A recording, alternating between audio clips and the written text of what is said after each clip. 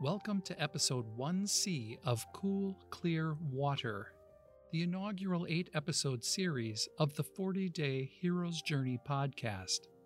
The podcast of original stories where fictional characters find themselves in life situations, and we explore how average folks can be heroes, just like in Hollywood films.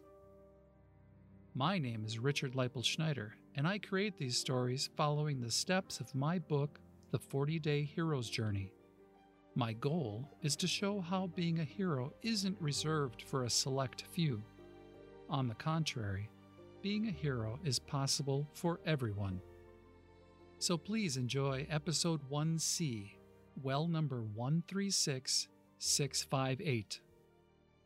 We rejoin Alex, our hero, and her team of water quality specialists as they start to unravel the mystery of why arsenic is present in the water from a well used to irrigate crops owned by Winnemucca Farms in Winnemucca, Nevada.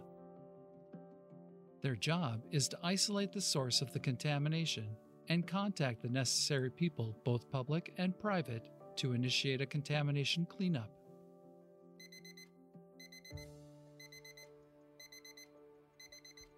Alex opens her eyes, turns off her phone alarm, and takes a moment to get her bearings.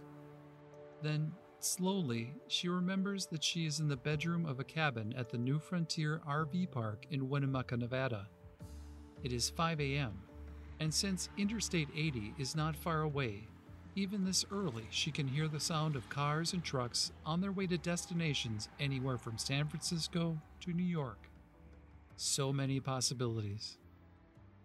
For a moment, she thinks about getting on the interstate and going somewhere, anywhere, as long as it is not here. But no, that isn't the person that she is. Shirking responsibility is not her style, and her values guide her to make decisions that do not include giving up. Whatever fear she has about leading her team of water quality specialists will be dealt with somehow. Exactly how that will happen, she doesn't yet know. But it will work out in due time. One step at a time. Step 1 is getting ready to join the team and start the investigation of well number 136658. Start with a quick wash, dress for field work, a bite to eat for Max and herself, and get everyone loaded into Moby and off to the drip site. It doesn't take them long to get organized, and Alex, Tingyu, Mateo, and Max arrive at Winnemucca Farms just as the sun starts to rise. Since Tingyu and Mateo were here to do the initial on-site test last evening, they know exactly where to go. It is evident to Alex that Winnemucca Farms is an incredibly impressive operation. It is a farm that understands and focuses on best practices for irrigation in arid agricultural conditions. It is a well-planned operation with up-to-date and well-maintained equipment strategically placed over the entire area, and it is enormous. Standing at the north end of this section of fields, Alex is looking at a dozen or so silver irrigation pivots. Each pivot is a 400-yard-long sprinkler made of pipe sections on wheels. They look like giant robot centipedes in a sci-fi horror film, and she can see many more in the distance. The irrigation process uses these pivots to rotate in a circle and deliver water to the area's crops. The operation appears as a grid of perfect green circles in satellite photos. While Alex is surveying the area, a red utility vehicle drives towards them. A light brown plume of dust rises from behind it as it draws near. It is the farm manager on his way to meet them. He directs his first words at Alex when he arrives. "Are you the person in charge?" "I am for the time being," she replies as she reaches out her hand to shake his. "My name is Alexander Hayfield, and your name is?" He takes her hand and shakes it. "My name is Bruce. So what's the plan?" His lack of amusement is apparent. She explains that they confirmed that the triggered drip flagged arsenic contamination. They will start by ensuring the Cepeda traps on the surrounding wells are working. The drip may be an isolated reading since we only have one report of arsenic. So this could be nothing, he interrupts, because we need to get the winter rye seed in the ground, but Cepeda regulations say we can't do anything until you say we can. It could be nothing, Alex replies, but we need confirmation before we can issue a statement. And yes, until we give the all clear, you will have to wait. In addition, we will do water testing on a few of the other wells here on the property, as well as samples from the Humboldt River. Once we get a better picture of the situation, we will give you a full report. Okay, I'll wait for your report, but please make it quick. He makes this statement as he walks back to his UTV, starts it up, and drives away. Alex based the entire conversation she just had with Bruce on what she has heard John, the trained team leader, say to countless others in the same situation. She knows everything about water quality, but in truth, she doesn't understand how direct communication with the public is supposed to work. Mateo and Tingyu look to her for direction. Realizing this, she deflects responsibility by saying, "We all know what needs doing, so let's just do it." They agree on the geography of the area. As a closed system, snowmelt and rain flow down the ridges from the northwest and east to collect in the underground basin aquifer. From there, the groundwater makes its way to the river, evaporates, or farms extracted for irrigation. Alex divides the team based on tasks regardless of a bigger plan. I am going to take Max and head north, see if we can pick up any scents. Why don't you two check around here and get a sample from the river? Oh, and Mateo, do an aerial survey of the mining interests on the eastern ridge. Tingyu asks Alex if we, meaning Alex, should contact the local government. If possible, Alex wants to avoid the lead position job. Since this initial contact would start that communication, she wants to postpone it as long as possible. Let's try to rule out an isolated positive first. Several hours later, Alex is standing in what looks like the middle of nowhere, but looking at her map, she knows where she is. She uses a black marker to make notes on the grid section for the corresponding area she and Max have just finished. Suddenly, Max begins barking. Alex immediately knows something is wrong, since he is trained to bark only if there is potential danger nearby.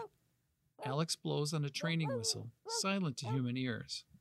Max knows its meaning and responds without question, arriving at her side in seconds. "What did you see out there?" "Well, let's take a look." Alex lifts a pair of binoculars hanging around her neck and scans from left to right. At first, she sees only scrub while turning her head slowly. Then, something amongst the bushes moves slightly, and she snaps the binoculars back to look closer. Alex stands still for a few seconds, holding her breath, and waits. Finally, "There it is," she says aloud. A coyote is staggering around, which is unusual. Typical activity for coyotes is constantly moving and always looking for prey. This behavior is uncommon since it is almost midday and coyotes prefer darkness for excursions outside their den. As Alex watches through the binoculars, the coyote collapses haunches first. This coyote is sick. Could it be poisoning? Maybe even arsenic poisoning? Alex decides that she needs to take action, not only for the potential investigation evidence it could yield, but also, and in her mind, more importantly, for the sake of the animal. Grabbing her phone out of her sling bag, she finds the number for the Winnemucca Game Warden's office. A touch of the screen, and she quickly reports what she has discovered. She explains that this animal could be essential to their investigation and that she wants it captured alive and brought to a vet for diagnosis and treatment if they aren't too late. Once Alex reports the location of the coyote, and she is confident that the warden will take care of her request, including having the vet call her with a report, she decides she needs to get herself and Max out of the midday sun. It is September. The temperature is only in the upper 70s, and they are both fully hydrated. But regardless, it is time for a rest. She turns in the direction of the farm and heads off with Max at heel. No leash is necessary in another example of how well-trained Max is. She expects that Mateo and Tingyu will return to the farm shortly after completing their tasks. Alex and Max cover the distance to the farm without difficulty and no new clues. Finally, they're about to arrive at the farm, and her cell phone begins to ring. She answers to hear Mateo in a bit of an excited state. But unfortunately, this is not a happy excitement, but rather a nervous and worried excitement. Mateo talks very fast. His words are garbled, so Alex can't understand him. Mateo, slow down. I can't understand what you're saying. So she decides to put the call on speaker. Perhaps that will help. Eventually, Mateo slows down enough for Alex to understand what he says. He was flying a drone over the mining interests, doing the aerial survey they had agreed to. Everything was going fine. But then the mine owner and his crew went ballistic with someone shooting at the drone with a rifle. Mateo brought the drone back unharmed, but then the mine owner and his foreman showed up in a pickup truck and demanded to know what the hell was going on. Alex thinks back to what John would do, but unfortunately, she knows there would have been communication before the fact.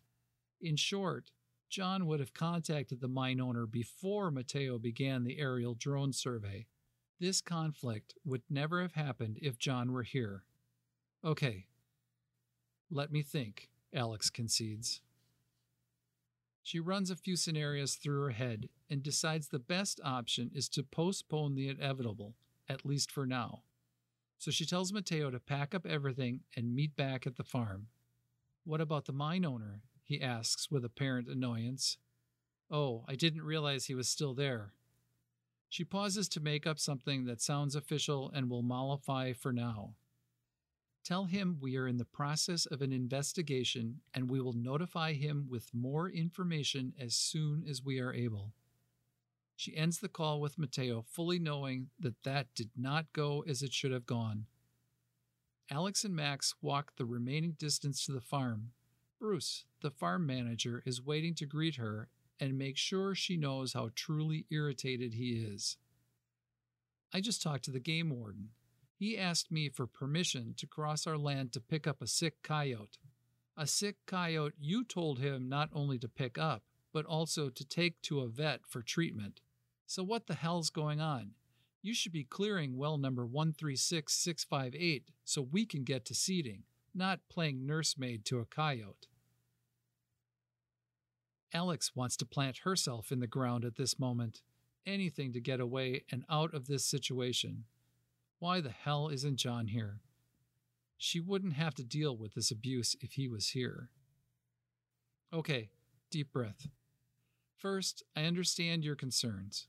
Please know we are doing everything we can to make this entire process go as quickly and smoothly as possible.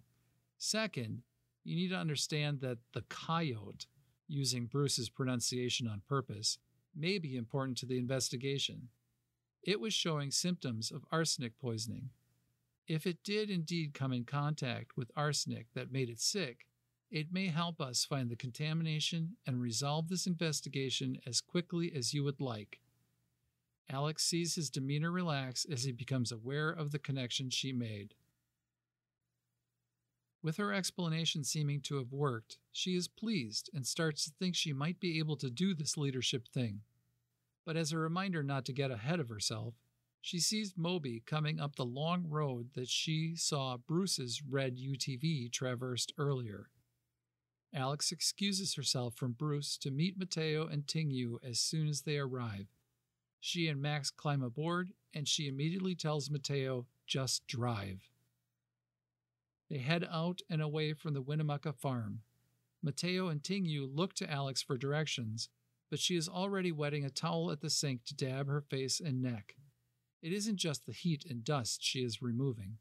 She hopes she can wipe away the wealth of built-up frustration and anxiety, leaving her clean and fresh. Feeling refreshed, Alex decides that since her recent statement to Bruce worked, the team should return to the mine owner and tell him something similar. Alex tells Mateo this, and he agrees with her for the first time all day. On the way, Alex gets a call from the vet about the coyote. The vet tells Alex that she has done an initial examination. The game warden had wanted to put the animal down in the field, but since Alex indicated it might be arsenic poisoning, he captured it with a snare pole instead. The vet concurs that the symptoms exhibited are consistent with arsenic poisoning. Clinical signs she observed include salivation, vomiting, diarrhea, staggering, weakness, lethargy, and collapse. She will be removing the gastrointestinal contents of the stomach and testing them for arsenic. Hopefully, cleaning out the stomach and replenishing fluid levels will be sufficient to save the coyote. She will notify Alex of the test results. Alex finishes the call with the vet as they are nearing the mine location. They see the mine owner is there since his pickup truck is near the cement structure of the mine entrance. They pull Moby up and park as the mine owner comes out of the structure to meet them. Alex, Mateo, Ting-Yu, and Max exit Moby. Alex is surprised that she feels ready to deal with the mine owner even though he is pretty foreboding. Alex is about to speak when she sees Max out of the corner of her eye. He is pointing. We leave Alex, our hero, for this week, wondering what Max is pointing at. Has he caught the scent of cyanide or sulfuric acid? Will this scent lead them to the arsenic chemical spill? Join us next week as Alex and her team determine if this aid of a friend will pay dividends. To learn more about the aid of a friend, take a look at day 15 of my book, The 40-Day Hero's Journey. I describe this narrative element with the help of Joseph Campbell, Mookie, and Amer to show how it is an integral part of every hero's journey. I know this is a shameless plug, but I have to tell you that my book is available on Amazon in paperback, Kindle ebook, and hardcover editions. Today's episode features the following outstanding musical themes. The 40-Day Hero's Journey theme music is Longing for Home by Christoffer Moe Ditlevsen, and the theme music for episode 1C is Desert Dew by Alex Hayfield. All music and sound effects are courtesy of epidemicsound.com, the market-leading platform for restriction-free music heard around the globe.